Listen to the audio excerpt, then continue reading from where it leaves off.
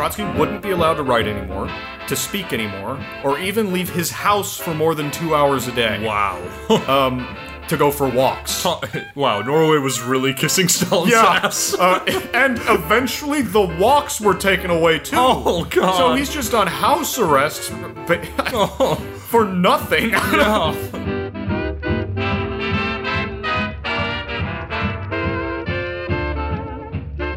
Welcome to We Talk About Dead People, a podcast where we pick two dead people and talk about their lives. I'm your host, Aaron C., and I'm here with my good friend and co-host, James D. Say hi, James. All zucchinis are equal, but some are more equal than others. We hope to keep our listeners entertained and interested while we break down these characters from the odd and exciting family that is humanity. The way this works is that James and I will do our amateurish best to give a basic account of the major events in these people's lives and how they responded to them. We also hope to give a fairly accurate depiction of their individual character, which is harder to do, but we're gonna try anyway. So, James, who do we have this week? We have Leon Trotsky and Frank Church. So we'll be dibbling at a little communism once again. Well, you know what they say. First you dibble, then you dabble, and then you seize the means of production. It's a tale as old as time. Sure is. You know, James, I gotta ask, what's your take on communism? Do we really want to get all political on the air? Come on, James, they don't mind. I'd better not. You never know who's listening. Actually, we do know who's listening. There's approximately 2 of them. You don't know that, especially not today. Look, the shit we say on here, if we're not on some kind of list by now... You mean the NSA doesn't like history? Well, they like our history.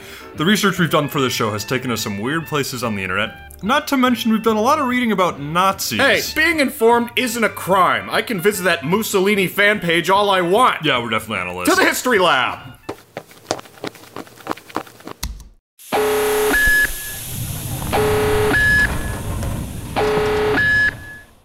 The CIA, communism, mass surveillance, revolution. Here will be told the tales of Leon Trotsky and Frank Church. Trotsky, a famous Marxist and politician. Church, a statesman who stared into the abyss and said, "No." These men have gone down in history as upstarts, traitors, heroes, and villains. In a world where things are always more complicated than black and white, a careful and objective analysis of the facts is not only required, it is crucial. So, tell me, Aaron, what is your favorite flavor of ice cream? I'd have to say depression. Oh. Computer, please bring up Leon Trotsky and Frank Church. Affirmative, my lord. Okay, so, tell me, Aaron, what is Leon Trotsky best known for? Leon Trotsky is best known for being a Marxist revolutionary. That's basically it. Oh. It's solid. Okay. Uh-huh. Oh, what does he look like? Well, he looks exactly the fuck like Steve Harrington from Stranger Things. Oh, jeez. I made a meme for the Facebook page. That's how close they are. Thing is, Trotsky's appearance makes a major shift about the time he hits 30 and he starts growing a beard. Nice. He also develops that terrible syndrome known as crazy eyes, and on all of his photos post-beard it looks like he's trying to melt something with his mind. He's got a goatee almost as bad as mine, a great bushy head of hair, and those strange matrix spectacles with no temples. Oh. Temples being the technical term for those arms and glasses that stretch way back over your ears. Oh, right. You know? Okay. You know. Well, that's interesting. So, what was Frank Church best known for? Frank Church is best known for being an American politician, patriot, and hero or villain, depending on your political views. Oh, okay. Well, that's always fun. I think he's a hero. Oh, okay. Okay. Yes. Good to know. Yes. Well, in that case, I'll have to say he's a villain, just so we have a devil's advocate. We'll definitely have to talk about the debates later. Yeah. Okay. So, what did he look like? Well, here is Mr. Church, here is the steeple, open it up, and here are his people. We are his people. All Americans are his people. Did you even look at a photo of him? Yeah. God damn it. He's white, he's a little pudgy, and he looks like a politician. Oh, great. There's really not more to it. So, just a slightly piggish face, is that what you're saying? It depends on how you look at it. Okay, Yeah. alright. Well, I say we just roll right over into Leon Trotsky's early life. Let's trot right into it. Okay, well, first off, Leon Trotsky has a secret. Ooh. And the secret is that Trotsky is not his real name. Trotsky was born with the name Lev Davidovich Bronstein in the cold Russian November of 1879. His family was Ukrainian and wealthy, but like most Russians at the time, he lived in the middle of bumfuck nowhere. His town was so small that it didn't even have a post office, but his family was there for a good reason. Apparently, it had a very vibrant Jewish community, and Trotsky's parents wanted that kind of setup for their kids. Got it. Later on, the fact that Trotsky was Jewish would be used against him in propaganda and whatnot, which, as always, is bad. There it is again. But the thing is, the family did not actually practice Judaism, they were just Jewish by blood. Oh, cool. So, worth knowing. Yeah. So, nevertheless, when Trotsky was 8, his parents carted him off to Odessa to board at a Jewish school. Now, this may sound like he's being cornered into kind of a closed-off life. Yeah. I mean, he grew up in a Jewish community and a Jewish family, and now he's going to a Jewish school. But here's the thing. Okay. Odessa was a great big port city, and is a great big port city. It's not like it's gone or anything. It has all kinds of different cultural exposures at hand. And as I know from personal experience, and I'm sure sure a lot of our listeners do too, simply being exposed to lots of different kinds of people is just good for the soul. Don't believe it, never will. Okay. So Trotsky had that exact experience interacting with many different ideas, traditions, and people, which turned him from a dusty farm boy with limited life experience to a regular, well-cultured city slicker. Nice. In Odessa, he also learned a working variety of French, English, and German, and gained a lot of friends by doing so. Yeah. At 17, he was a bright young man with a great future ahead of him. Nice. At this time, he decided to move to another city called, at the time, Nikolaev, which was another port on the Black Sea, in order to study mathematics at the university. Oh, okay. While he was there, fate happened. Oh, no. He met a woman named Alexandra Sokolovskaya. Sokolovskaya, I think, who was a Russian Marxist revolutionary. Oh, dear, there it is. Now, at the time, Trotsky was not yet a Marxist. In fact, he was kind of anti-Marxist. But after meeting Alexandra, his views began to change. The old woman's got a hold on him. And his whole outlook on life began to change, too. He even stopped studying mathematics in order to prioritize his newfound views on Marxism. Oh, dear. Which had him writing leaflets full of revolutionary Marxist ideas.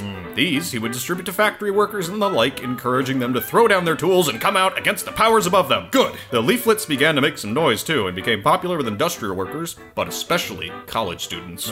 Doesn't surprise No. me. Not much has changed. But this couldn't go on for long, obviously. Communism is a problem worldwide for a lot of countries. Well, Russia's still a monarchy, right? Right. Yeah. Russia's a monarchy at this time. No communism has invaded. Yeah, I mean, it's there, but, Right. You get what I'm saying. Yeah. Anyway, they were already dealing with it on a low level, is what I'm saying, and this is still something around, 20 years before World War I and the Russian Revolution. Right. In January of 1898, when Trotsky was 19, he and 200 other members of his little revolution were arrested. Oh, jeez. For 2 years, right up to the turn of the century, Trotsky was carted around Russia to stand trial in multiple cities, spending all that time in prison. Jeez. Yeah, but it wasn't all bad for him. He still had Alexandra Sokolovskaya with him, and he actually got married to her in prison with a Jewish chaplain. That you can do that? Yeah, apparently. Oh, wow. And less than a year later, he was sentenced to 4 years in exile in Siberia. Oh. And that's where we leave Trotsky for now. And when we come back to him, we'll be digging into his tumultuous adult life. Huh. You know, I was going to say something great about Russian prisons when you said that they could get married in them, but then you had the Siberia part, which kind of reminded me. Right, that's a little different. Anyway, yes. So why don't you just tell us about Frank Church's early life? I actually need to take a break. Oh, okay. Get the mashed potatoes out of the refrigerator and shove them up my butt. Oh my god! Fuck that!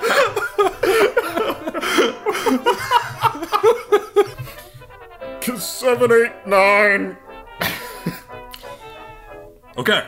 And welcome back to We Talk About Dead People. And when we left off, we were talking about Leon Trotsky. But now James is going to tell us something about Frank Church's early life. Yes. So, take it away, James. Frank Church was born and raised in the good old town of Boise, Idaho in 1924. His dad owned a sporting goods store and took Frank and his brother on a lot of fishing, hunting, and hiking outings in the Idaho mountains, which are actually just giant potatoes. Now I can check off the make a potato joke because Idaho was mentioned. Checkbox. And we're good to go. Okay. So Frank's family was pretty conservative and also Catholic, and Frank attended St. Joseph's School growing up, where he was generally called by his nickname of Frosty. That's a great nickname. That is not relevant to anything else in the story, but I had to say I'm it. just curious if there's a story, but I'm sure there is. I just don't know. I didn't see it. Yeah. Stay frosty. Mr. Church. Yeah. Yeah. So, growing up, Frank greatly admired William E. Bora, who was an outspoken politician in Idaho and who supported acts like isolationism, not getting America involved with the newly created League of Nations, and things like that. Okay. There's a lot more on this dude, but he's not the guy we're covering, so moving on. Good. All right. Anyway, Frank wanted to be like him, just like a famous and patriotic politician. Good to know. Yes. So Frank Church did really well in high school. He served as student body president and also won the American Legion National Oratorical Contest, which basically allowed him to choose any college he wanted. Whoa! Yeah. He got a lot of money for that. Wow. So he enrolled at Stanford University in 1942. Good choice. Wait. 1942? The 40? What? Oh my gosh! Aaron, do you know what time it is? Oh no! It's time for World War II! Oh! Yes! Wow! It's invigorating every time! It is! I love war. I'm kidding, I'm not. Anyway, okay, so Frank enlisted in the U.S. Army in 1942 and then received officer training at Fort Benning in Georgia. Okay. He was commissioned as a second lieutenant in 1944 and worked with military intelligence in the China-Burma-India Theater, Whoa. which is badass. Yeah. After the war, Frank returned to Stanford to finish his schooling and received a bachelor's degree in history in 1947. Well, just like you! Yeah, except not Stanford. And not 1947. Yes. Okay. That same year, Frank married Bethany Clark, who was the daughter of a former Democratic governor of Idaho and state judge. Okay. There will be more on her later. The two were kind of a political power couple. Okay. But for now, Frank then entered Harvard Law School. Wow, all the big ones. And then transferred to Stanford Law School because the cold winters in Massachusetts were giving Frank lower back pain. Oh. Turns out the cold wasn't the cause of the pain, though, because, Aaron, do you know what time it is? What the? We already had... It's time for testicular cancer. What the shit? What the fuck is your problem? I don't know. Anyway, yes, Frank actually had testicular cancer, and it was really serious. Oh, shit! He was only expected to live for a few months. But after one of his testicles and several glands in his lower abdomen were removed, he made a total recovery. Well, good for him. Yes. But this near-death experience had an impact on him, and he later stated, quote, "Life itself is such a chancy proposition that the only way to live is by taking great chances." Whoa, I like that. I do too. Mm-hmm. Frank then graduated from Stanford Law School and returned to Boise to teach public speaking, and practice law. Okay. He and Bethany also had two sons. Nice. One of them, I think, is alive today or something. Maybe cool. both. I don't remember. And that is where we will leave Mr. Church for now. We will get to the juicy stuff later. And speaking of juicy, to our male listeners, if you ever feel that your testicles are overly juicy, please see a doctor. Testicular cancer is I did not approve of this script! What? It's important. They need to know. Oh my god! Yes. Wow. Well, you know what? I think we should just bite the bullet and get into Trotsky's adult life. Okay. Because it's a lot, but it's also fascinating. Yes. So, let's just go. Okay. All right. So when we last heard from Trotsky, he'd just gotten married to Alexandra Sokolovskaya, and was being transferred to exile in Siberia for his revolutionary writings. But the good thing is, Alexandra got to go with him, and the two never had to be separated. Now, you may envision exile in Siberia as being like breaking rocks for 24 hours a day, subsisting on gruel, and fighting bears. Yep. And it was a lot like that. But Trotsky put himself to work in a different way than just breaking rocks. Okay. Here in his first exile, he went to work studying classic Marxist works and philosophy. He also kept writing and even started giving public lectures in some of the villages where he was imprisoned. Nice. Yeah. Through all of this, he met several fellow revolutionaries, including a guy named Felix Dzerzhinsky. Oh. I think that's how you pronounce it. Looks right. Who is best known for his later acts in establishing and leading the Soviet secret police. Oh. Yeah. So, making good Okay. friends is what I'm Yes. saying. Trotsky also wrote a lot about peasant life and how bad it is, especially in Siberia in 1902. Understandable. Yes, a lot of his essays were actually really good and got published all over the place, even in Western Europe, which is startling for that time period, really. Yeah. Anyway, though, he got the attention of what was called the Russian Social Democratic Labor Party, which was a political movement in Russia that aimed to unite all the little revolutionary sects in Russia into one united front. Good idea. At this point, people are pretty upset with the Tsar and Right. everything because, it's looking like there's going to be a world war at some point, and all the rest. Peasants are hungry. Yeah, everyone's just hungry. Yeah. And so this Russian Social Democratic Labor Party has a flag, and it's just a solid red block, which may or may not tell you something significant. They love blood. You're gonna regret that joke. Now, I'm sorry. within the Russian Social Democratic Labor Party, you had two schools of thought. Okay. One of these schools was known as the economist position, and their focus was on helping industrial workers at the ground level instead of worrying too much about the monarchy. Okay. The other position was known as the Iskra position, which was very, very much about overthrowing the Russian monarchy. Now, Trotsky sided with these guys. He believed the monarchy was the source of all the economic problems going on in Russia, and that they had to be rooted out and destroyed in order to establish a truly Marxist state. Kind of makes sense. Yeah. Now, Trotsky's writings were very successful, and his lectures well received by his followers. But Trotsky still had one big problem. Yes? He was in Siberia. So, at the urging of his wife, Trotsky pulled a classic escape maneuver and buried himself in a hay wagon that was headed out of the country. This actually worked, and his family soon followed, escaping by shipping themselves out in a postage box addressed to anywhere Russian. That's a joke. I don't actually know how they got out. But he got out with his family? Yeah, his family came after him. Cool. But anyway, so he heads to London, taking on the pseudonym that we all know him for, Leon Trotsky. So remember, up to this point, his name was Lev, or something like that. But anyway, so the name is said to have come from a jailer that he liked in Odessa. It's kind of funny. Yeah. In London, Trotsky started writing for a paper called The Spark, publishing under another pseudonym, Pero, I think that's how you pronounce it, which is Russian for feather or pen. Okay. He saw remarkable success, too, and it's here he met with a guy by the name of Vladimir Lenin.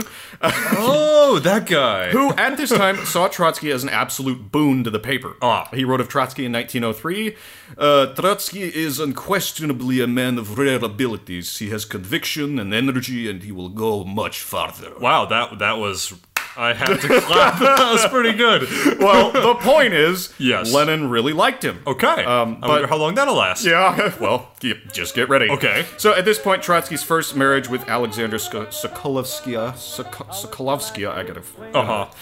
had fallen apart, and the two had gotten divorced. Amicably, though, which is nice. They stayed friends until the end. Okay. He remarried to a woman named Natalia Ivanovna Sadova, and the two had 2 children together, but both of these children would die prematurely in their 20s. Oh, their 20s? Yeah, it kind of sucks. Anyway, it's 1903, and the Russian Socialist Democratic Labor Party is having some problems. Okay. There's that split, if you remember, between the anti-monarchists and the economists. Right. The split widens, and 2 distinct groups emerge. And these groups are the Mensheviks and the Bolsheviks. I only recognize one of those. Yeah, so the Mensheviks, Menshevik meant minority, and Bolshevik meant majority. The Mensheviks wanted a larger and less disciplined party, but they were less radicalized and far more liberal than the Bolsheviks. The Bolsheviks, however, wanted a small and highly organized party. Okay. And so there's... Obviously, these two things can't go together. There's some factional strife between the two, and Trotsky does his best to quell the arguments. Okay. He calls himself, in 1904, after a brief stint siding with the Mensheviks, a, quote, non-factional social democrat, in order to avoid being thrown in with the Bolsheviks or the Mensheviks. Okay, seems smart. Yeah, he wants to sit on the fence, right? Yeah. But Lenin doesn't like fence sitting, and really didn't think too much of Trotsky after this time. He called him Judas and a swine. Whoa, that really escalated. Right, but remember, Lenin is a Bolshevik, and they're much more radicalized than the Mensheviks. So those kinds of swings in opinion on people are just going to happen. I guess it makes sense. Yeah. So while this factional silliness is occurring, however, the real revolution is beginning outside these little meetings. In 1905, a strike breaks out in St. Petersburg at a rolling stock factory called the Putilov Works. 5 days later, there are 140,000 strikers in St. Petersburg. Oh, Jesus. And they're all mad about just what you think.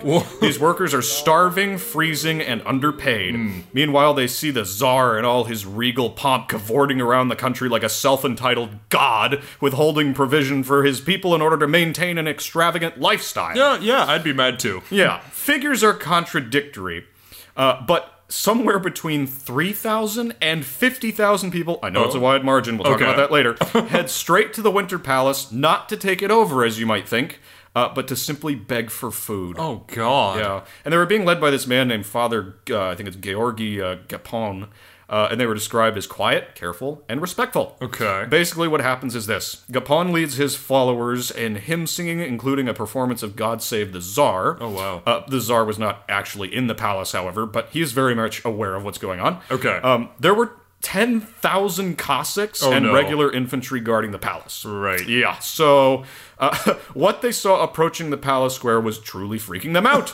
Yeah. The police, who had so far been trying to quell the demonstrators, had actually joined them. Oh, dear. And in a moment that changed history forever and shaped our world today in an unimaginable capacity, the Cossacks, aided by a cavalry unit, charged the demonstrators, sabers drawn, and began cutting down the civilians. Oh, jeez. Other groups demonstrating near the palace were met with a rain of gunfire. Now again, figures are contradictory. Right. Pre-revolutionary or pro-revolutionary sources, which again have an agenda, claim that 4,000 people were killed in this massacre. Pro-Tsarist sources say that only 96 were killed and 333 injured. Okay. Moderate estimates sit at about 1,000 people. It's still a lot of people. It's still a fuck ton of people, and it's still putting down a hungry, peaceful, angry mob demonstrations with guns. Like, that's not helping your case. No. Now, the Tsar himself is actually not happy about this at all. He called the event painful and sad. Okay, good. But the revolutionaries simply see it as the first spark in a barn fire. Right. This event upset Trotsky so much that he left London and went to St. Petersburg. There, he worked with both Bolsheviks and Mensheviks to spread propaganda in the city. However, he had a brief flight to Finland in 1905 after a secret police agent betrayed his movement. But, like I said, it was brief. Okay. He was back only a few months later, and on the day he returned, he spoke to 200,000 people about the importance of a revolution. Wow. Shortly before this, though, the Mensheviks had organized the first council of a new revolutionary organization known as the St. Petersburg Soviet. Soviet meaning council. Okay. So, Trotsky joined the Soviet under another pseudonym, Yanovsky. He really likes changing the names. Yeah, but it's, I mean, he's, at this point, he's a controversial journalist on the run from the Tsar. Do you need a break? I'm old. Okay. Trotsky joined the Soviet under another pseudonym, Yanovsky, named after his home village, and was elected vice chairman. Nice. And when the chairman was arrested, Trotsky took his job, so now he's the chairman of the Soviet. Right. And he issues a statement a week later in December of 1905. The statement is as follows, and I'm not going to use a Russian accent because it's long. Okay. He says, "The autocracy never enjoyed the confidence of the people and was never granted any authority by the people. We have therefore decided not to allow the repayment of such loans as have been made by the Tsarist government when openly engaged in a war with its entire people." Oh. Basically saying that nobody's going to pay any more taxes to the Tsar. Right. Okay, that makes sense. Yeah, makes sense. Yeah. The next day, the Soviet was raided, and Trotsky, among others, was arrested. Yeah, he was tried with supporting an armed rebellion, and in 1906, he was sentenced to exile in Siberia again. There it is. En route to his exile location, though, Trotsky escaped by donning a trench coat, a fake mustache, and sunglasses. He knows how to escape. Yeah, no. Well, it didn't happen like that, but it's funnier to imagine. Oh, shit. Anyway, so he goes straight back to London, then to Vienna, where he works for 7 years with the Austrian Social Democratic Party and the German Social Democratic Party. Okay. Now, this is actually something that I should talk about real quick. God, Trotsky, I almost said Lenin. Trotsky was focused on this philosophical idea called, what is it called? It's something like the Eternal Revolution. Okay. Where his goal is not to just spread Marxism to Russia, it's to spread it to the entire world. Got it. Right? Yeah. So that's why he's working with these social democratic parties in both of these countries. Because he believes in the idea so strongly that he thinks it should be everywhere. Okay. So anyway, while there, he works as an editor for Pravda, which is a newspaper that was Marxist in nature. Mm-hmm. The paper was really popular with the Russian industrial populace and took off pretty quickly. Okay. Lenin himself offers to help fund the paper so long as a Bolshevik gets to be the co-editor. Okay. But amidst all the factional struggles between the Bolsheviks and the Mensheviks, the paper eventually drowned in 1912. But that same year, the Bolsheviks started another newspaper called Pravda and started publishing much more radicalized Bolshevik material than the old Pravda. And Trotsky does not like that one bit and sends a letter to a Menshevik leader kind of bitching about Lenin and the Bolsheviks. The letter was intercepted by the Russian police and was later used to portray Trotsky as an enemy of Lenin when communism had taken full hold of Russia. Right, and that'll come up later. All those years later. Yeah, years later. Wow. So even so, the Bolsheviks start doing more Bolshevik things, Bolsheviked by the newspaper. Okay. So they start robbing banks and looting stores and all other kinds of mad things like that in order to get more money for the party. Nice. And Trotsky doesn't like that either. I kind of respect Trotsky. Yeah, really. That's the thing. When we sum up at the end, we'll have a nice picture of Trotsky and all this. But you know what? That's okay, because guess what time it is? Well, what time is it, Aaron? It's time for World War Oh I! my god! So in 1914, Russia joins the war to fight Austria-Hungary, and Trotsky is forced to flee Vienna and go to Switzerland to avoid arrest. Okay. But that same year, he is sent to France to report on the war for his newest radical newspaper, Kievskia Mizl. I think that's how you pronounce it. That sounds radical. In Paris, a whole bunch of stuff happens, but it's all very small. But basically, the result is that Trotsky makes it known that he thinks World War I is a waste and should cease immediately, and ends up getting himself deported from France for being anti-war. Oh, come on. So he's sent to Spain. They say, nah. And he's deported to, what the fuck, the United States. Wait, he made it here? Yeah. What? So There he is! in 1916, Leon Trotsky walks the streets of New York City, probably right past the future location of Trump Tower. Definitely. So he's there for 3 months until it finally happens. Ugh. The February Revolution sees the Soviets overthrowing the Tsar. And Trotsky's like, I gotta be there to see that. Right. So he leaves the Big Apple and boards a ship for Russia. However, remember, World War I is still going on. Oh, okay. So sailing to Russia, his Dangerous. ship was intercepted. Right. And Trotsky was imprisoned in a camp in Nova Scotia.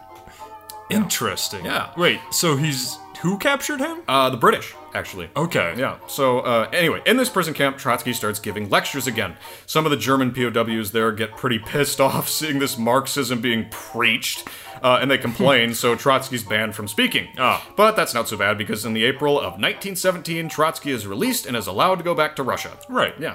After all this, Trotsky has a lot more Bolshevist feelings than he did before. Prison will do that to him. Yeah, man. so he's became a little bit radicalized after this. Anyway, so he was elected chairman of the Petrograd Soviet and throws his hat in with Lenin, leading the efforts to deal a final blow to the Russian provisional government.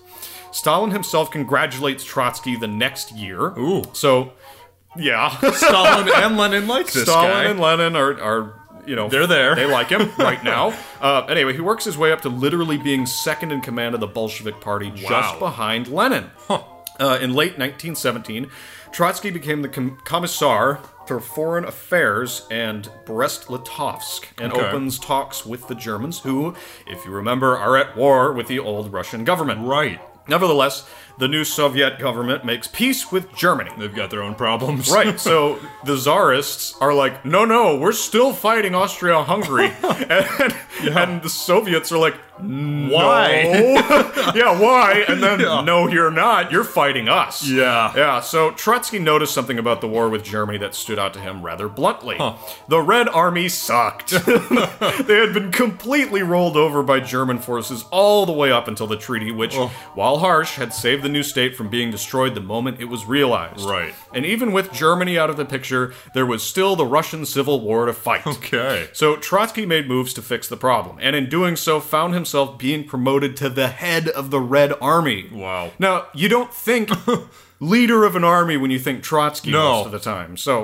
But he immediately starts making huge changes to the army, and it goes from being an absolute rabble to becoming a strict and ferocious war machine. Jeez. His policies included forced conscriptions, boo, obedience of orders, or else you got shot. Oh, shit. And officers chosen by the leadership. Okay. So the Red Army and the White Army is the Tsarists, are now squared off. Yeah. World War I is no longer their problem, it's their arena. The Red Army grew from 300,000 soldiers in May 1918 to over 1 million in October. God. Yeah. Meanwhile, something fucked is going on in the White Army. It's called the White Terror. Oh, I remember that from Game of Thrones.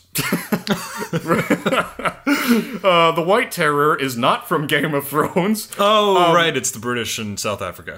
No, it's not that either. Jesus Christ. What is it? The White Terror is basically something like an organized human extermination project. Oh, it's worse than Yeah, Okay. it's way worse. It was mainly composed of mass killings at the hands of Tsarists. Huh. Anyone who resists the Tsarist is killed without question. Okay. And, for example, if even one villager comes out with a gun against the White Army, the whole village populace is executed and their buildings burned. Oh, God. So the White Terror finally gets to a man named Moise Aritsky, a secret police officer called a Cheka, and is assassinated by the White Army.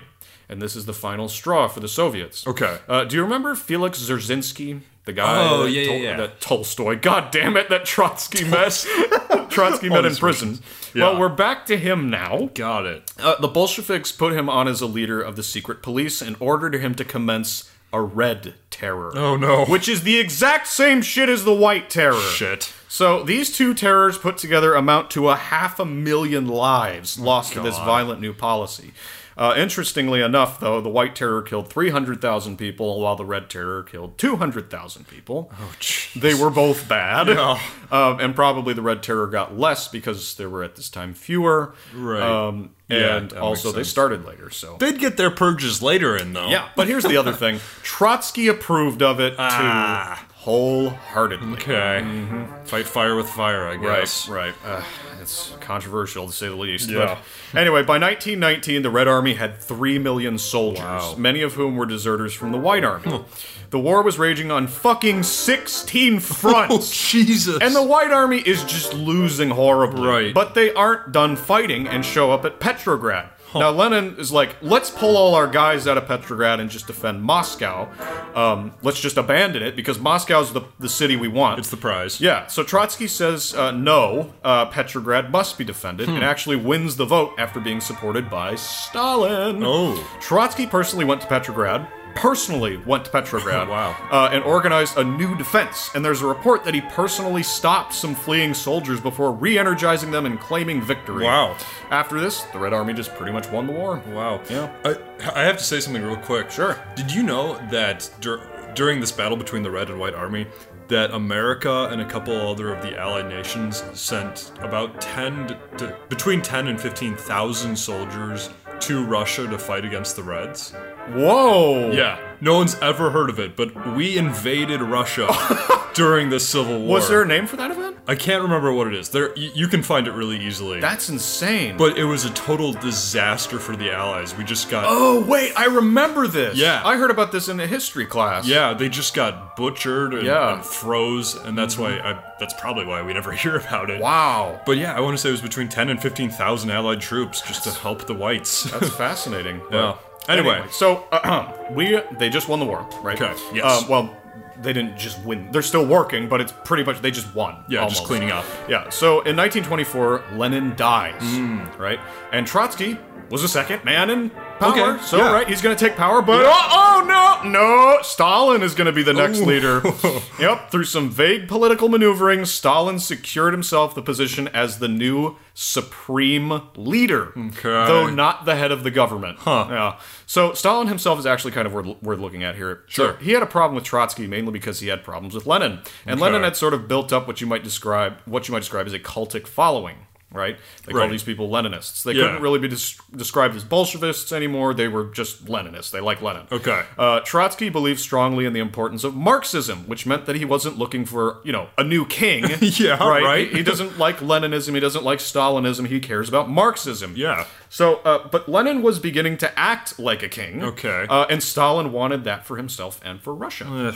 A supreme leader was exactly the kind of position he had dreamed of. And when an opportunity to become such a leader presented itself, Stalin took advantage of it. Of course he did. He and his posse criticized Trotsky on 3 main things. They were just trying to get rid of him because, again, he's a problem. He's getting in the way of Stalinism. Right, yeah. To promote Marxism. Yeah. And if he was once, set up to be second in control, there's going to be problems with that later on. Right. And of course he has his fans and supporters and Yeah. everything. So first, they started raising these criticisms against Trotsky in all the papers and things. So firstly, they said that Trotsky didn't like Lenin. And of course this pissed off the Leninists. They're like, he's anti-Lenin, therefore he's anti-Marxism. Like, they conflated the two.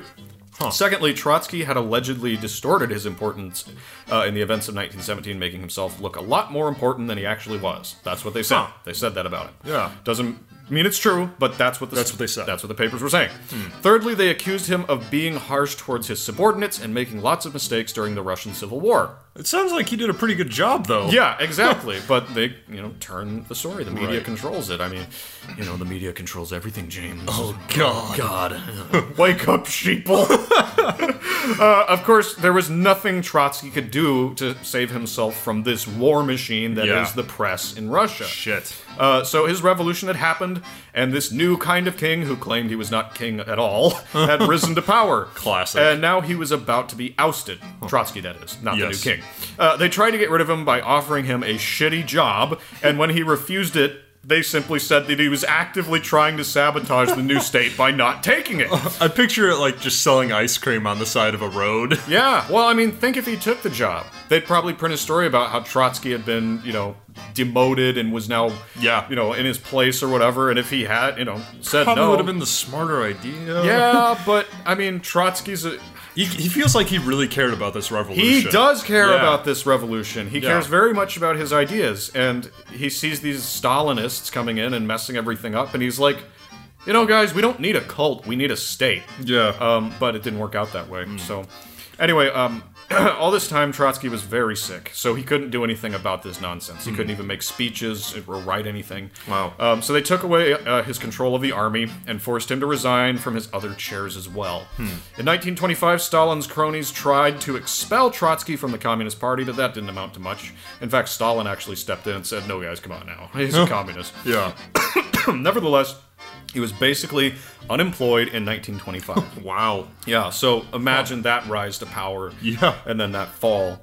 Wow. But anyway, Trotsky, because he's a Marxist, a real Marxist, got sucked into a new alliance. With the question of Bolshevism and Menshevism pretty much behind the country, now there was a question of communism, or real Marxism, and Stalinism. Predictably, Trotsky was not a Stalin fan. Right. So he got involved with another revolutionary group known as the United Opposition, which was very anti-Stalin. Man, you never hear about this. No, it's like all very political and fascinating, but the Stalinists began to attack the United Opposition almost immediately after it was formed. Stalin sent secret police to infiltrate and sabotage the opposition. Oh, so it was bloody. Yeah. Okay. So Trotsky was trying to give a speech one time, and Stalinists interrupted him so much he couldn't finish his speech.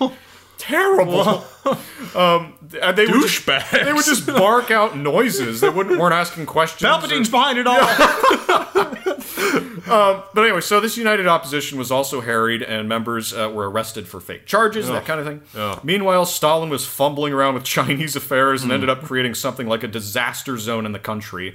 There was the Northern Expedition, an armed Soviet invasion of northern China that was meant to oust warlords holed up there. But that went very poorly, and it looked like Stalin's approach to international affairs had been rightly criticized by Trotsky. So, a hit for Trotsky, I guess.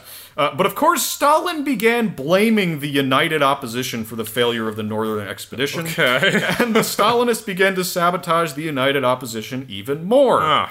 Finally, in 1927, Stalin expelled Trotsky from the Central Committee, and then expelled him from the Communist Party altogether.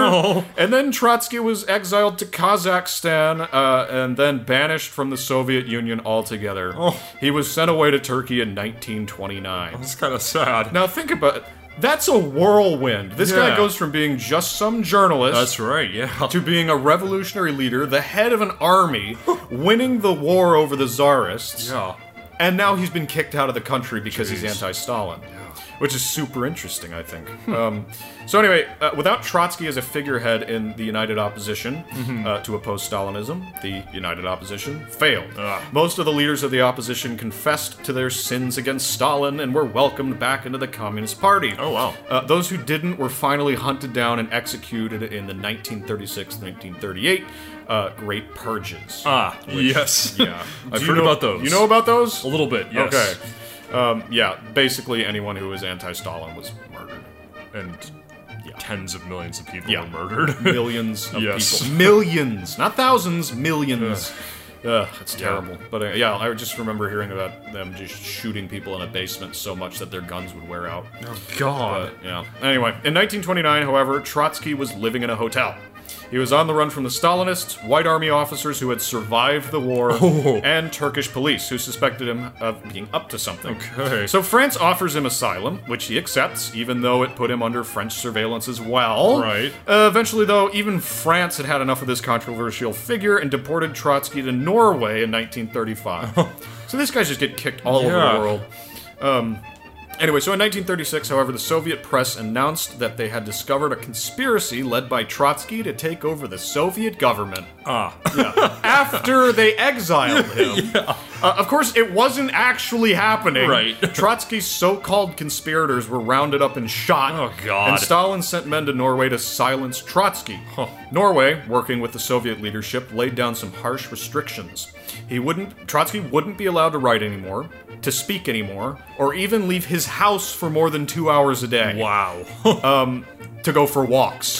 Wow, Norway was really kissing Stalin's ass. And eventually the walks were taken away too. Oh, God. So he's just on house arrest for nothing.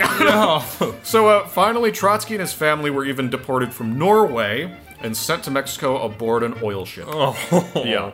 So Trotsky arrives in Mexico in January 1937. Here he's welcomed personally by the president and is taken to live in Diego Rivera's home, who's a painter, where he immediately had an affair with Diego Rivera's wife. Classic. Yeah, so he couldn't stay there anymore and was at last moved a few blocks away.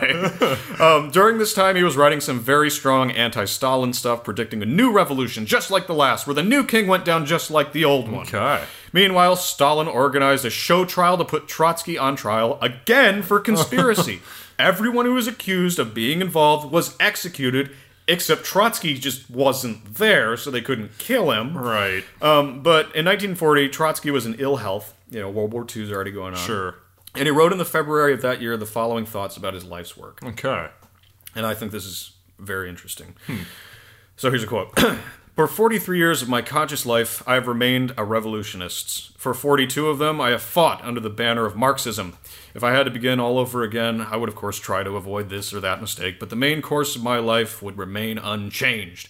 I shall die a proletarian revolutionist, a Marxist, a dialectical materialist, and consequently an irreconcilable atheist.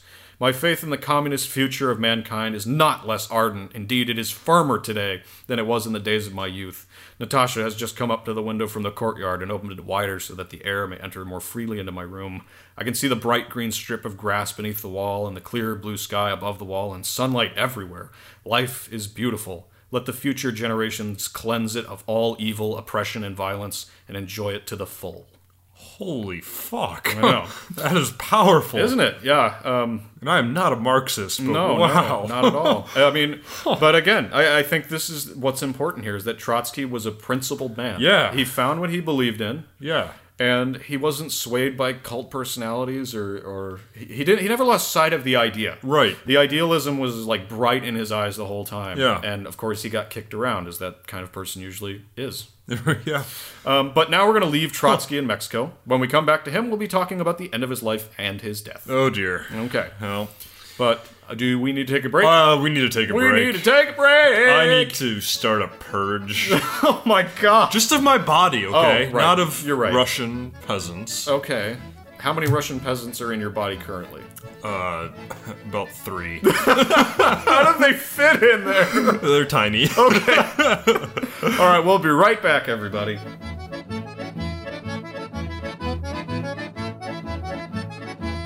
Welcome back. Sorry, just rewrap. Welcome back to We Talk About Dead People. And when we left off, we were talking about Leon Trotsky and the entire Russian Revolution. Oh, a lot to digest. Yeah, lots to chew on. And I've already forgotten who Frank Church is, so give us a reminder. So Church is that guy from Idaho. Okay. He's smarter than both of us. Great. And he's ready to impact the world. Perfect. Yes. So he becomes an active Democrat and runs for the U.S. Senate in 1956. I don't know, man. Politicians. Well, we'll see. I don't know. Controversial. But he's not a politician yet. He wins the election. Okay. He wins the election at age 32, and he is the 5th youngest member to ever sit in the U.S. Senate. Huh, that's interesting. Yeah. So he had a very successful career as a senator and won re-election 3 times. Nice. Okay. He was also the only Democrat to ever win re-election as a senator in Idaho. Whoa! Because Idaho is usually a very conservative state. That's really interesting. Yeah, so this kind of hints at how awesome this guy was. Yeah, well, I mean, if you've won re-election 3 times in a state that's not, right, adopting your views. Yeah, even a lot of conservatives liked him. Wow. Yeah. So now Church is in the Senate and starts right away by pissing off most other Democrats by voting against them on something. And basically, Democratic Majority Leader Lyndon Johnson, was so mad at Church that he just completely ignored him for the next half a year. Whoa, now that's petty. Yeah. They're in the lunchroom and he turns and Church is there and Church is like, "Hey, Lyndon," and he just turns away with his chocolate milk and his exact Fritos. So Church befriended minority leader Republican William Knowland. Wow. Which actually, you'll see this later on, but Church works with Republicans quite a bit, which is really cool. That's interesting. We need to see more of that. Yes, please. Today. Yes. Mm-hmm. But eventually, Church was able to get back on Lyndon Johnson's good side again by voting for the Civil Rights Act of 1957. Oh, good. Yeah. LBJ then kind of adopted Church and became his mentor in a way. That's weird. Yeah. Okay. Fine. Sure, whatever. LBJ gave Church a bunch of prestigious positions, but things got kind of hairy after LBJ became president and used the whole 1964 Gulf of Tonkin incident thing to involve the United States with the Vietnam War.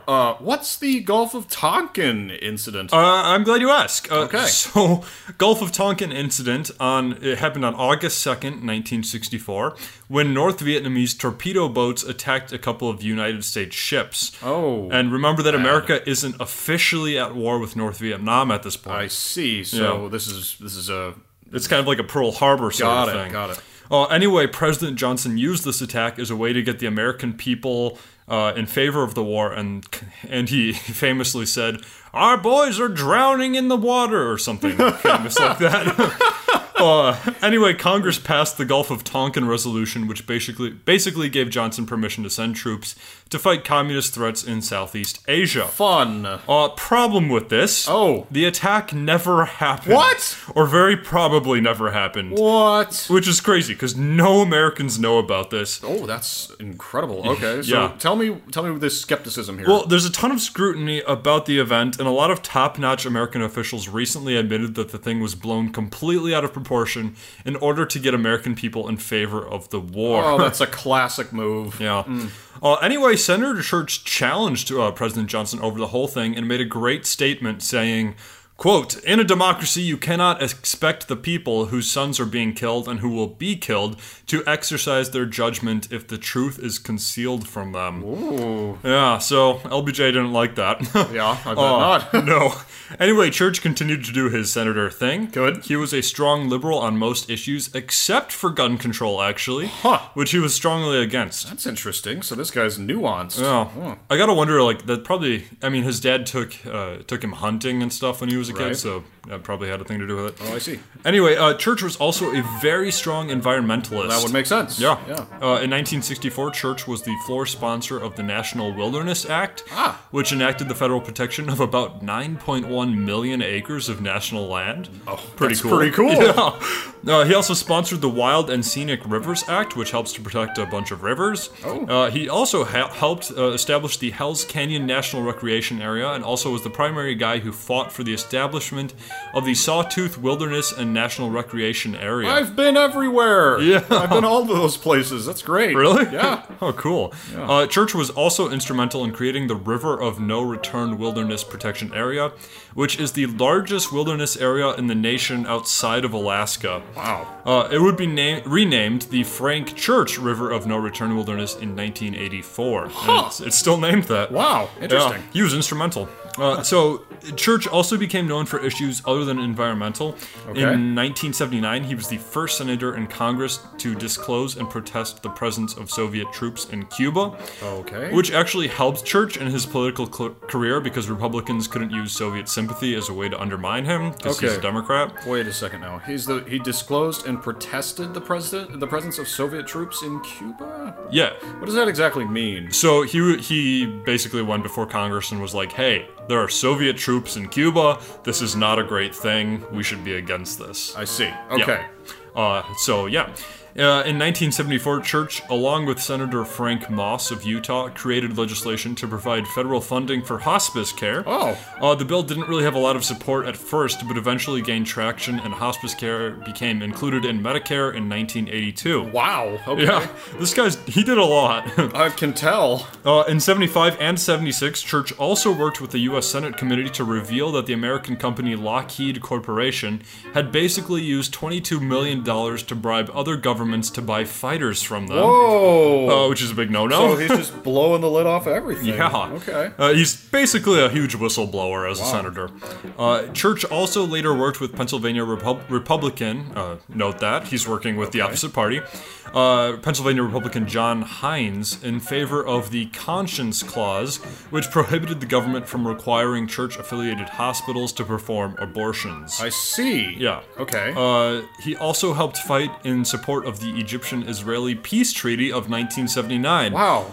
So this guy was he was pretty busy in his whole career. Well, and think about the kinds of people he's pissing off by doing this. Right. I mean, that's a big deal to go up against Lockheed, and I mean, yeah, he's going against corporations. He's going against the Warhawks. Okay. Yeah, so I kind of like this guy so far. I do too. I should also say a quick word about his wife, Bethine. Bethine, I think that's how you say it. It's Bethine. Yeah.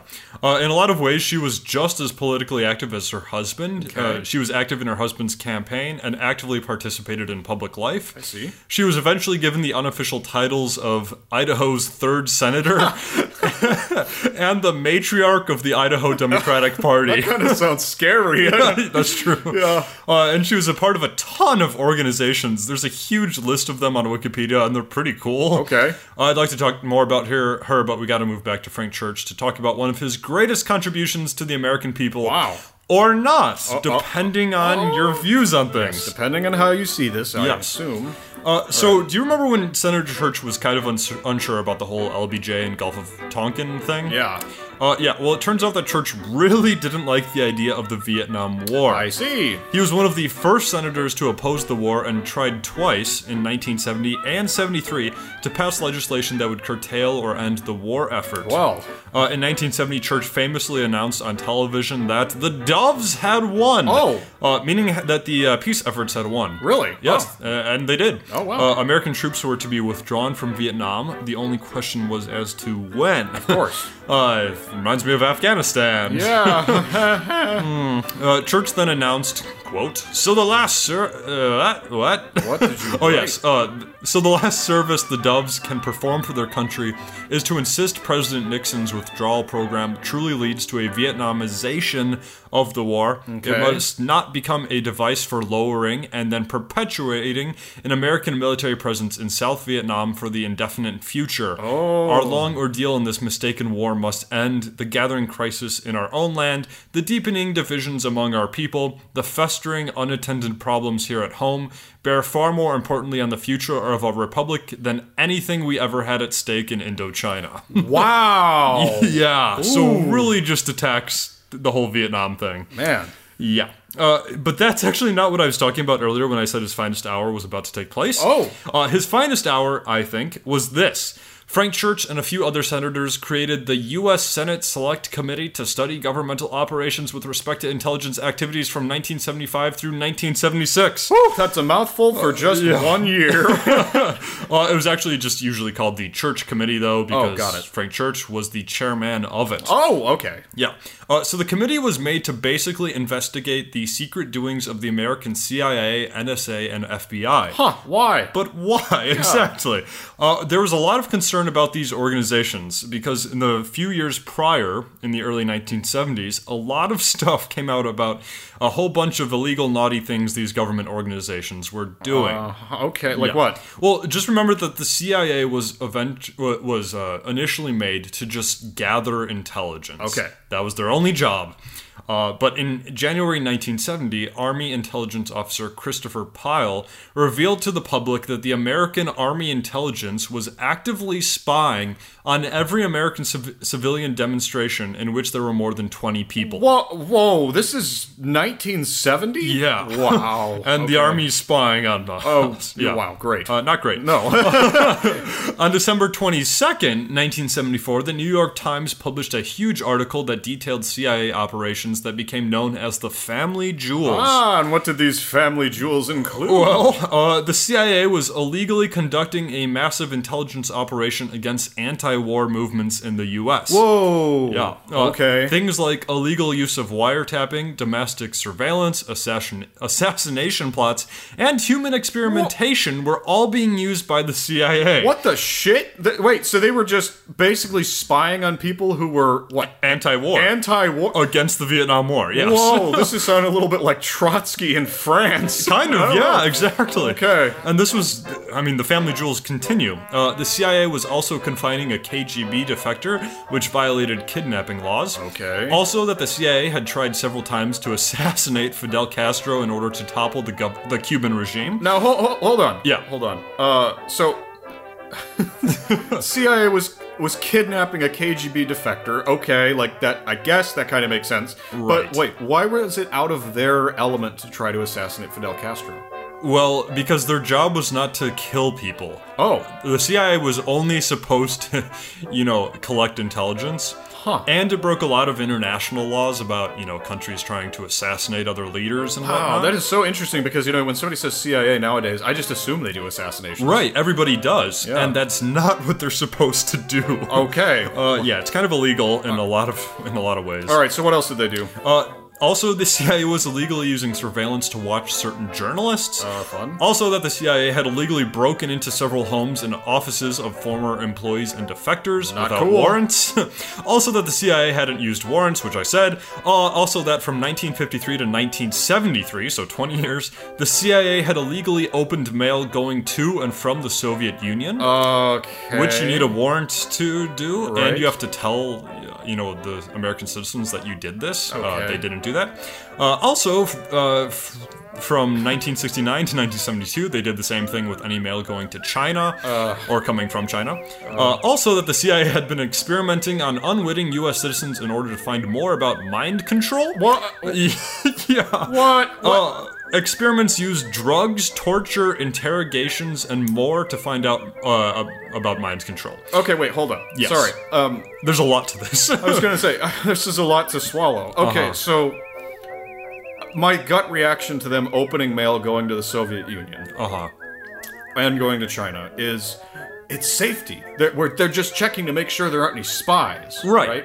And Yeah. like my paranoid self wants to go, well, that makes sense, at least. Sure. In kind of a fucked up way. Yeah, I mean, But it's still technically a violation of the law. Exactly. I see. Okay. Well, that's the thing is like, and Church would later say this, like, we need intelligence. I mean, everyone kind of agrees with that, but they had just gone further than what they were initially supposed to do. Okay. And they were breaking the law. So wait, let's go back to this mind control stuff because Yeah. that's interesting. What was this all about? Well, it's called MK Ultra, Project MK Ultra, and they use it in Stranger Things, the TV show. Yeah. But it actually happens. Oh shit! Yeah, so the CIA used drugs, torture, interrogations on American citizens. American citizens. And a bunch of these citizens didn't know that this is what they were signing up for because they weren't told. So that actually happened. Wow. Yeah. That's messed up. So these were all part of the Family Jewels, which the New York Times kind of, told the American people about. But there's also more to it. Okay. The Family Jewels also revealed that the CIA had tried to assassinate Fidel Castro, Patrice Lumumba, the Congolese leader. I'm probably butchering that pronunciation. They also tried to kill President Rafael Trujillo of the Dominican Republic. Okay. Rene Schneider, who was commander-in-chief of the Chilean army. Whoa. Also, the CIA was actively surveying a bunch of people in Detroit. What? Okay. Also, the CIA was carefully and illegally watching former CIA officer and agency critic Victor Marchetti, who had written the book The CIA and the Cult of Intelligence. Ooh. Also, the CIA had... it just goes on and on. Also, the CIA had amassed files on about 10,000 American citizens who were involved with the anti-war movement in Operation Chaos, Project Resistance, and Project Merrimack. Oh, this sounds a lot like the Soviet secret police we were talking about earlier. I know. I mean, I'm not saying it's a direct comparison, but I am saying, like... Right. It sounds just as fishy. I don't know. And the thing is, like, there are a ton of conspiracies about the CIA doing, basically the same things that the KGB does, and that's a whole nother thing to get into. Right. This isn't conspiracy, though. This was all released. Okay. Anyway, the list goes on. Okay. The CIA was also using fake identification documents. Okay. Which is legal. Also, the CIA was testing electronic equipment on U.S. telephone circuits. Anyway, to finish that up, a lot of people were very concerned with the illegal acts of the CIA. Don't fucking say! Yeah. Oh my god. And also there's the whole Watergate thing going on right now. A lot of distrust with the American government. So that's a lot of good reasons for Frank Church Yes. to investigate the CIA. Exactly. So that's why the Church Committee was, deciding to look and this into is the stuff that came out, or stuff that they knew about just because of the article? This just came out because of the article and that one guy's, interview. This is not what the Church Committee has found yet. Okay. Oh god. Yeah. This was just all the precursor. The allegations. The before story. Got it. Okay. Okay. So from 1975 through 1976, the Church Committee investigated various U.S. intelligence agencies and published 14 reports on the abuse of law and power that these agencies had committed. What did they find? Well, they found that the CIA and other agencies had tried to assassinate Patrice Lumumba, leader of the Democratic Republic of Congo, Rafael Trujillo of the Dominican Republic, the Diem brothers of Vietnam, General Rene Schneider of Chile, and it also tried to use the Sicilian Mafia to kill Fidel Castro. Whoa. Which was actually approved by President Eisenhower. Whoa! Yeah. Hang on, so, before this guy alleged that they did this, they do the investigation, and then they find out that these assassinations were actually attempted. Exactly. Wow. And again, like you said earlier, this isn't surprising to us because we just assume that's what the CIA does. Yeah. But they're not supposed to be going around killing leaders of other countries. Shit. And this might be why other countries hate us so much. Just this? I'm sorry. Well, right. Okay. Anyway, so the Church Committee also helped uncover the NSA's watch list, which held millions of names and thousands of American names. Whoa. Including Frank Church himself. Just going through the list, huh? What? What? What the fuck?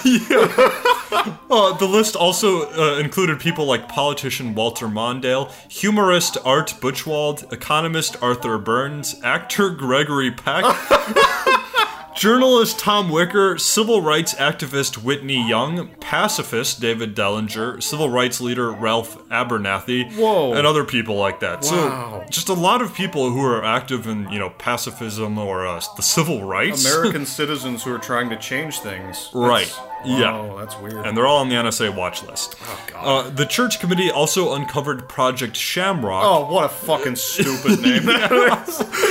Anyway, in this project, the NSA received daily microfilm copies of all incoming, outgoing, and transiting telegrams via the Western Union. Holy shit. Yeah. The information would then be sent to various government intelligence agencies in order to keep watch on all sorts of people. And just because, a buzzword popped up? Exactly, yeah. Oh my god, that's creepy. And the whole project was done without warrants and absolutely no court authorization. Oh, so, my God. Illegal. Right, but the CIA had to have some kind of a justification for this kind of thing.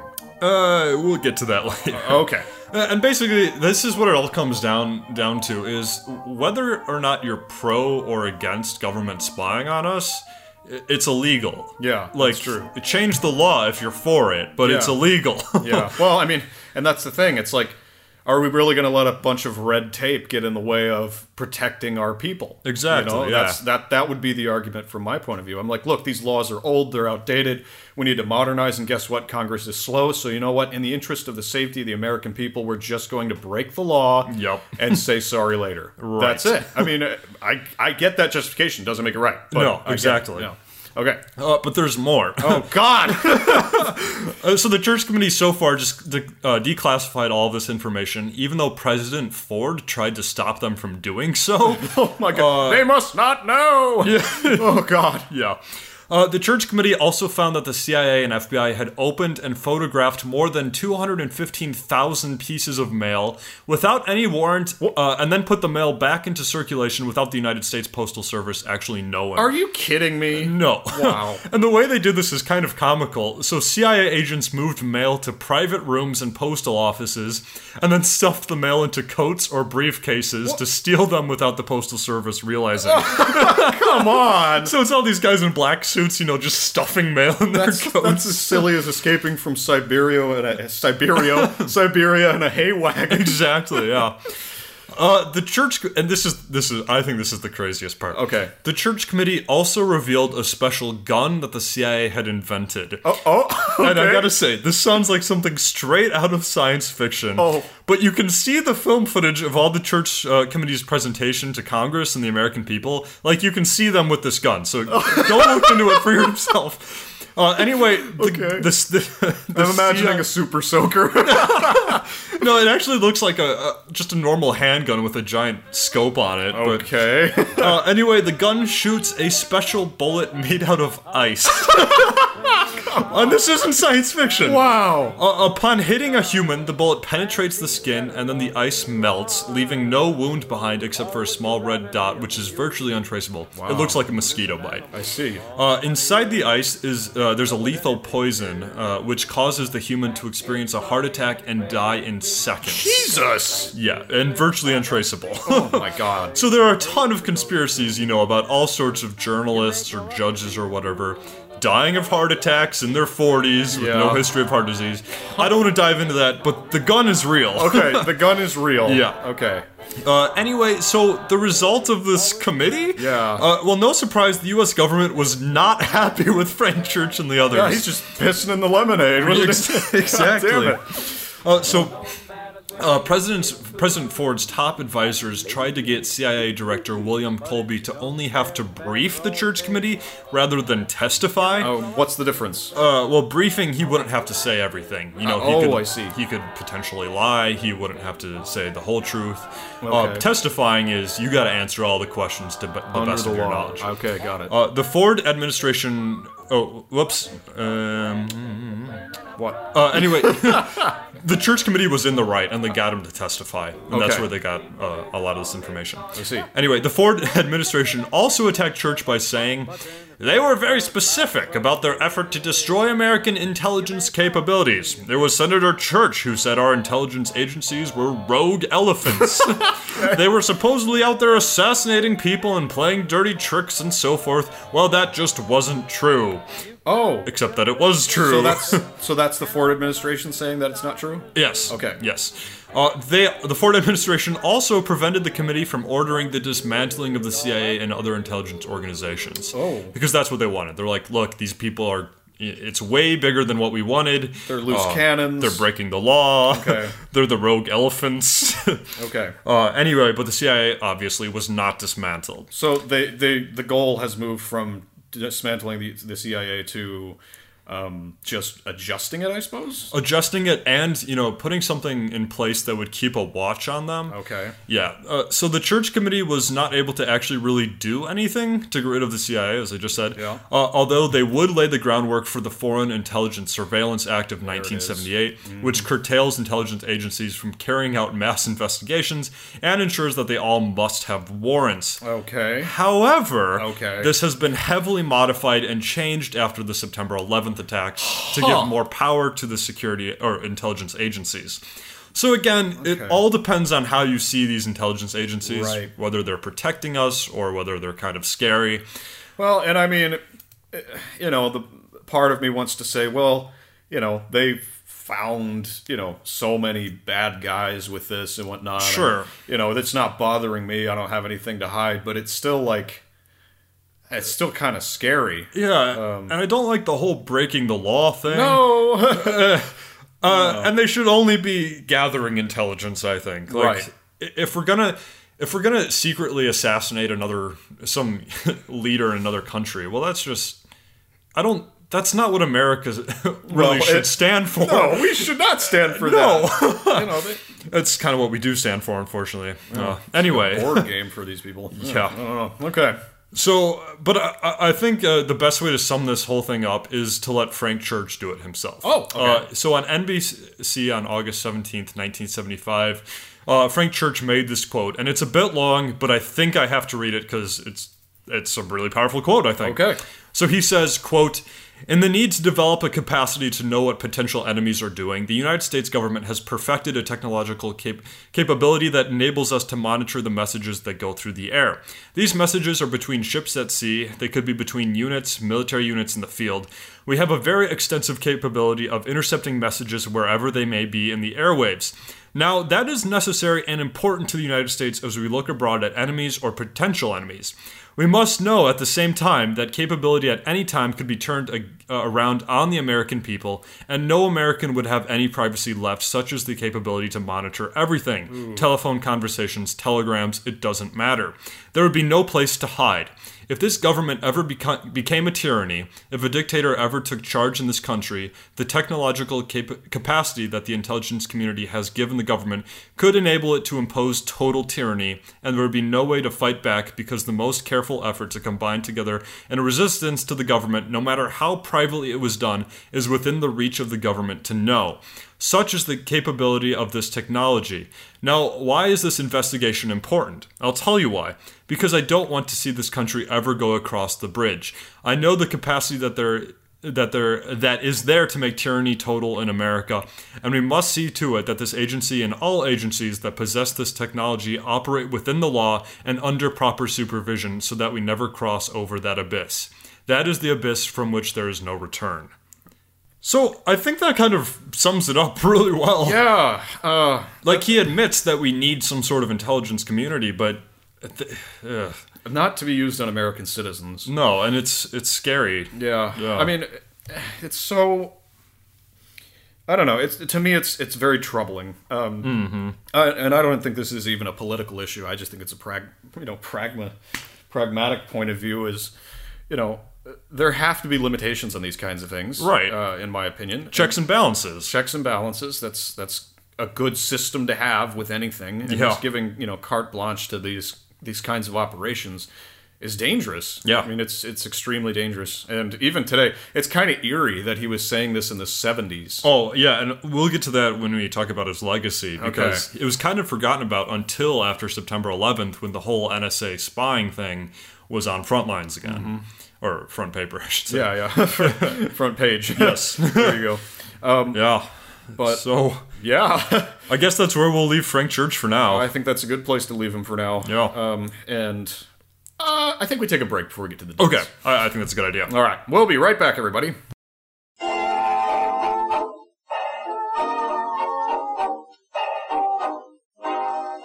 And we are back to We Talk About Dead People, and when we left off, we were talking about Frank Church and his whole thing with the CIA. Yep. Which was a bit scary. Yep. And now we're going to get to Leon Trotsky's end and death. Oh, okay. All right. So, when we left Trotsky, he was in shambles, shuffling around Mexico, trying to figure out where it all went wrong. He had been sentenced to death by the Soviets, and yet was still alive. Right, because they had a trial for him. They had a trial for him twice. Two conspiracies. They accused him of trying to take over the government, trying to, beat Stalin or whatever. Yeah. Remember, the Stalinists are not really Marxists at this point, in his point of view. Sure. But, he's still alive, but that's not going to stop the Soviets. Oh, dear. So, in 1940, armed assassins raided his villa. Oh, God. Trotsky's grandson was shot in the foot, a bodyguard was kidnapped and later killed, but at the end of it all, the assassination attempt was thwarted by Trotsky's guards. Well, I guess having guards would be a good idea if you were him. Yeah. So, a month later, though, Trotsky was attacked by another assassin named Ramon Mercader. He asked Trotsky to read an article he had written, and as soon as Trotsky looked down at the paper, Ramon drew a fucking ice axe from his pocket and struck Trotsky in the head with it. Jesus. Now, it wasn't a good hit. Okay. Like, it should have killed him instantly, but Trotsky immediately started to fight back. So his bodyguards eventually heard all this commotion and rushed in, and the subdued Ramon nearly killed him, but Trotsky stopped them in order that the assassin could be interrogated. Okay. But unfortunately, Trotsky later died of blood loss and shock. Oh, wow. And I say unfortunately because deaths are unfortunate. I'm not saying it's unfortunate that Trotsky's Right, dead. sure. All right, so. Yes. And speaking of Ramon, Ramon Mercader spent 20 years in prison in Mexico for the murder, and was wow. eventually released. In 1961, he moved to the Soviet Union, where he was awarded the country's highest award, Hero of the Soviet Union. When he died, his last words were these: "I hear it always. I hear the scream. I know he's waiting for me on the other side." What the fuck? Isn't that creepy? Oh, God. Oh, God. Yeah. Oh, it's terrifying. Oh. Anyway, okay, so let's talk about what Trotsky did to this world. Okay. It's arguable that without Trotsky, there never would have been a serious revolution in Russia. No massacring of the Tsar and his family, no Red or White Terror, no Russian Civil War, no Great Purges, no Soviet Union. Oh. Yeah. So, I mean, again, he was a major figurehead, Right. and it's not that Lenin couldn't have done it, but he was part of this group, Yeah. and he was internationally acclaimed for his writings and whatnot. He was seen as a great writer, a great journalist, speaker, and whatnot. And again, Marxists liked him, but it was Leninists and Stalinists who kind of made a cult out of the whole Yeah. thing, who didn't like him. Right. Yeah. So anyway, but yeah, there would be no terrors, no purges, no Soviet Union. World War I might have gone on with Russia and play for a bit longer, possibly ending the war sooner. Yeah. It is arguable that World War II would have turned out completely differently if Russia had still been a czarist state. Oh, man. The Nazis may never have allied with the Russians at all, and certainly would have lost the alleged motivation of eliminating communism from the list of reasons to invade the country, Right. which of course proved disastrous for them. Yeah. And if the Nazis hadn't invaded Russia, it's quite possible that they would have won the war altogether. Oh, God. Yeah, we might still see a Nazi Germany today. Of course, Yes. this is all speculation. Right. But it's like, what could have happened if this guy had just not been Yeah. there? And Russia is so forgotten about, I feel like, in the West, in this whole time period. Yeah, it really is. I mean, it really was. And, the thing about the Tsarists and the White Army and the Red Army is that they ended up not being too different. In fact, when the Red Army finally won the war and the Soviets were in place, I mean, look what happened. Stalin. More of the same. Yeah, Stalin basically And worse. became another czar. Yeah. But nobody wanted to say it because they all had this communist idealism in their head. Right. And, then there's Trotsky over here like, nope, this is not what it's all about. And he Yeah. was kind of like that from the beginning, even though he did have a Bolshevist bend Right. a little bit later on. Well, and that's interesting because I've definitely met and talked with Marxists today in America, and they all say the same thing, that Marxism has never been enacted in the world. And they're kind of right. Like, true Marxism, we've never seen it. It always ends in some tyranny and purges and war. And cult followings with great leaders, Yeah, great exactly. leaders and whatnot. Yeah. Yeah, I mean, it seems to me, and I'm just some nut, but it seems to me that Marxism has been used as a facade for fascists to get into power. Yeah. And that to me is just sad. Yeah. It's just sad. And I'm not saying Marxism is a good thing. I honestly don't know enough about it. Sure. But the point is that it's always been leveraged to give a lot of power to a few people. Yeah. Oligarchy. Yeah, and that goes for a lot of idea systems in the world. Of course. Greedy people, power-hungry people find a way to leverage other people's beliefs into making them Yeah. something like a fascist. Someone will always be trying to take advantage of you. Yep. No matter what your views are. Yeah, it's true. But Yeah. anyway, back to Trotsky. Yeah. We're looking again at a great man, perhaps not a good one, but Sure. a great one. Yep. He was a keystone in the construction of the kind of world we live in today. Whatever one argues, however, here is a human life that changed the planet.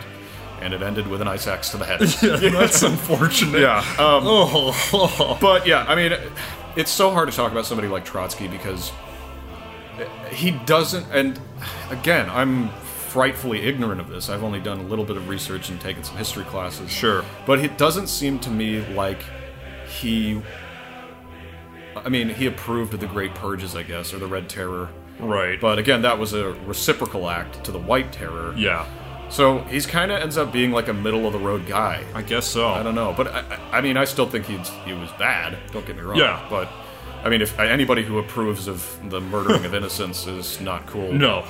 Definitely not. But if you look at Trotsky as a complicated person, And that's been kind of a growing theme on the show, actually, is how Yeah. grayscale everything is. Exactly. Because the moment you go looking into these people, it's like, Trotsky, he was one of those communist bastards, Right. And, you can watch movies where he's the bad guy or whatever, and you can talk about communism as if it's just bad. And, Yeah. you know what? You can make a case for both ways. It Exactly. just depends on who you believe. Yeah. But that's the hard thing about history. It not only destroys your heroes, it destroys your villains. Yeah. You have to look at these people as humans. Yep. And I don't know. But It's anyway, complicated stuff. It's so fucking complicated. We're the wrong people to be dealing with. I know, this. we're so confused. We're just a couple of fucking assholes. Yes. With a mic. Yep. But anyway, so that's enough about Trotsky. Let's talk about Frank Church's end and death. All right.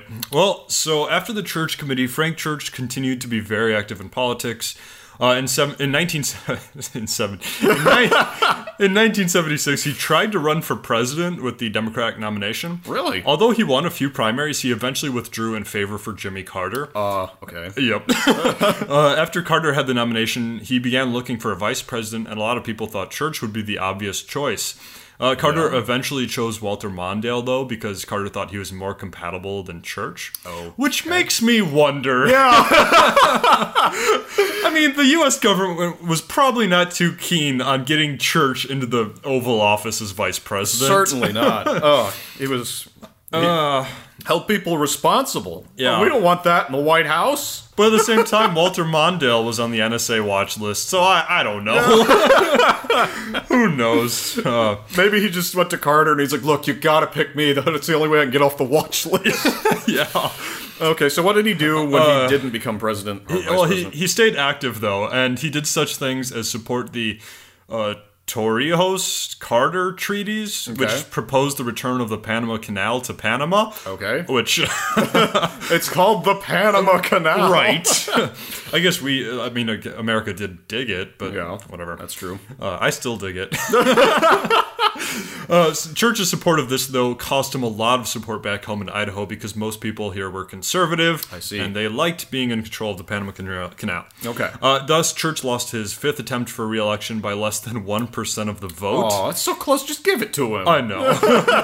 Although he also lost because the media made predictions of Ronald Reagan's overwhelming win before he actually won. And this caused many Democratic voters from not even bothering to vote.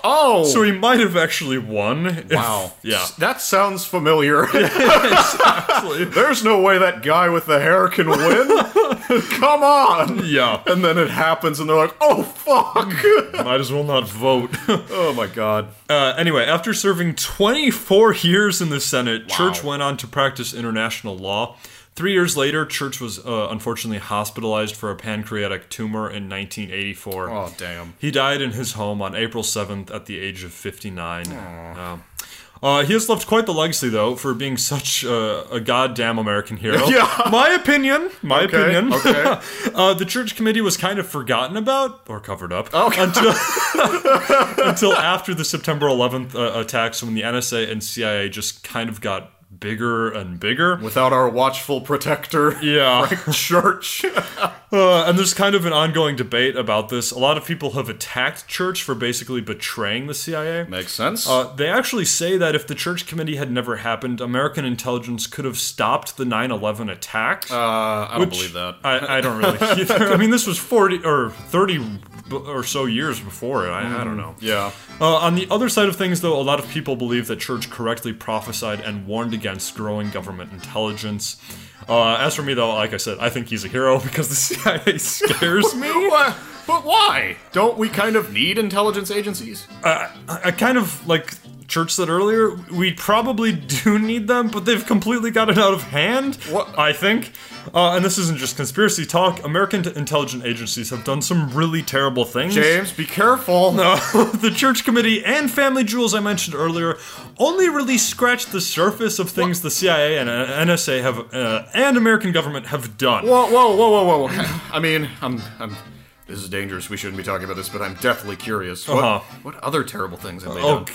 God, where do I even start? Oh, God. How about Operation Paperclip, in which the American government secretly brought in over 1,600 German scientists, many of whom were Nazis and war criminals, What? in order to save them from justice and employ them in the U.S.? What? Or how about Operation Mockingbird, where CIA operatives infiltrated all sorts of American media in order to spout anti-communist propaganda and make sure that those news sources were patriotic enough? What? Or how about Operation Ajax, when in 1953 the CIA backed the Iranian coup so that a guy could sell us more oil would be put in place, but then the whole thing backfired, and that's why Iran hates us so much, even today. What? Or how about Operation COINTELPRO, in which the FBI and CIA undermined and threatened American communist movements, anti-war movements, civil rights movements, What? and black power movements. Well, they even monitored and threatened Martin Luther King Jr. Or how about the CIA actively give support to certain films or TV shows that portray them in a positive light, like the movies Argo or Zero Dark 30? Well, or of course. or how about that the CIA was exposed in 2014 for torturing certain terror suspects without having enough evidence, and by doing such things as sexual abuse, forcing detainees to stand on broken legs, Oh, shit. forcing inmates to eat their own shit, and waterboarding the bejesus out of people? What the fuck? Or how No. about the CIA has long been giving tons of weapons to radicals all over the globe? In 1979, the CIA gave weapons and training to Afghan rebels. Or how they're doing now with the Syrian rebels and radicals. Or how about Operation Northwoods, in which the U.S. Department of Defense and CIA proposed that the U.S. government carry out terrorist attacks on its own people and then blame the Cubans, so that the Americans would be more strongly favor war with Cuba. Wait, okay. Or how about... What? Who the hell could that be? I think I have an idea. I've got a bad feeling about this. Oh, shit! Oh, God! Oh, my head. Ugh. Where the hell is James? Who the fuck were those people? Pickles? Never talk about the CIA ever again. Meow! I guess it's time to bring the show to an end for today. Feel free to send all your hate mail to We Talk About Dead People podcast at gmail.com. We will read all of it, and I guess I will read all of it and nod along. If you hate me, you're probably right. If you like me, though, please consider funding the show by becoming a patron on patreon.com. That's patreon.com/We Talk About Dead People. Even as little as $1, as much as it takes to fuel the fires for the proletariat revolution, helps tremendously. If you can't afford that, just like us or follow us on SoundCloud or Facebook. Our cover art was created by the extremely gifted Ian Patterson of Ian Patterson Illustration. You can view more of his phenomenal work at www.ipattersonillustration.com. With all that being said, we'll close out and let the sounds of... Uh-oh. James, you're alive! Hello, fellow citizen. Would you kindly allow me to make an announcement to our listeners? Sure? Thank you for your compliance. My dear listeners, I'm afraid I must make an apology to all of you. It seems that I have misled you. The Central Intelligence Agency and American government need not be feared, friends. The world is a dark and threatening place, but they are the guardians that allow us to sleep warmly and safely at night. James, this doesn't sound like you. But it is me, Aaron. I have been cleansed of my childish traitorous views, and now am a true patriot and citizen. All praise must be given to our protectors. This is so not you. Our listeners must be told. War is peace. Freedom is slavery. Ignorance is strength. Consume, conform. Consume, conform. What have they done for... Freedom is slavery. Get off the Ignorance desk! is strength. Consume, conform. Consume, conform. God War is damn it, peace. what the Freedom fuck? is slavery. Jesus Ignorance Christ! is strength. Consume, conform. Consume. Well, look, we still have a few minutes before we go on the air. I'd like to tell you about the time that Eleanor and I went down to Oh, let's save the talk. Can't we agree that capitalism is an economic system? A system for the production and distribution of things we need and want? I won't agree to that. Not until you say something about government, too. There has to be a legal basis for any economic system to operate. Well, it's easy to see that you have different ideas of what capitalism is. Maybe we should talk about what it is not. It is not a system of strict governmental control and planning in which a dictator or board tells people what jobs they may hold and what goods they may produce. And it's not a system of government ownership. Let me tell you about something. It shows that the basis of the capitalistic system is private property. It happened when Eleanor and I went down to get the things for the class weenie roast. We went to Mr. Brown's store. Well, that's what I mean. Mr. Brown really owns property. all those store fixtures, and the groceries in there, and, well, the whole store. It's his property, and he can do almost anything with it that he likes. We needed weenies. Mr. Brown had weenies. Mr. Brown really owns weenies, all those store weenies, and the weenies in there, and, well, the whole store had weenies, weenies, weenies, weenies. It's as simple as that.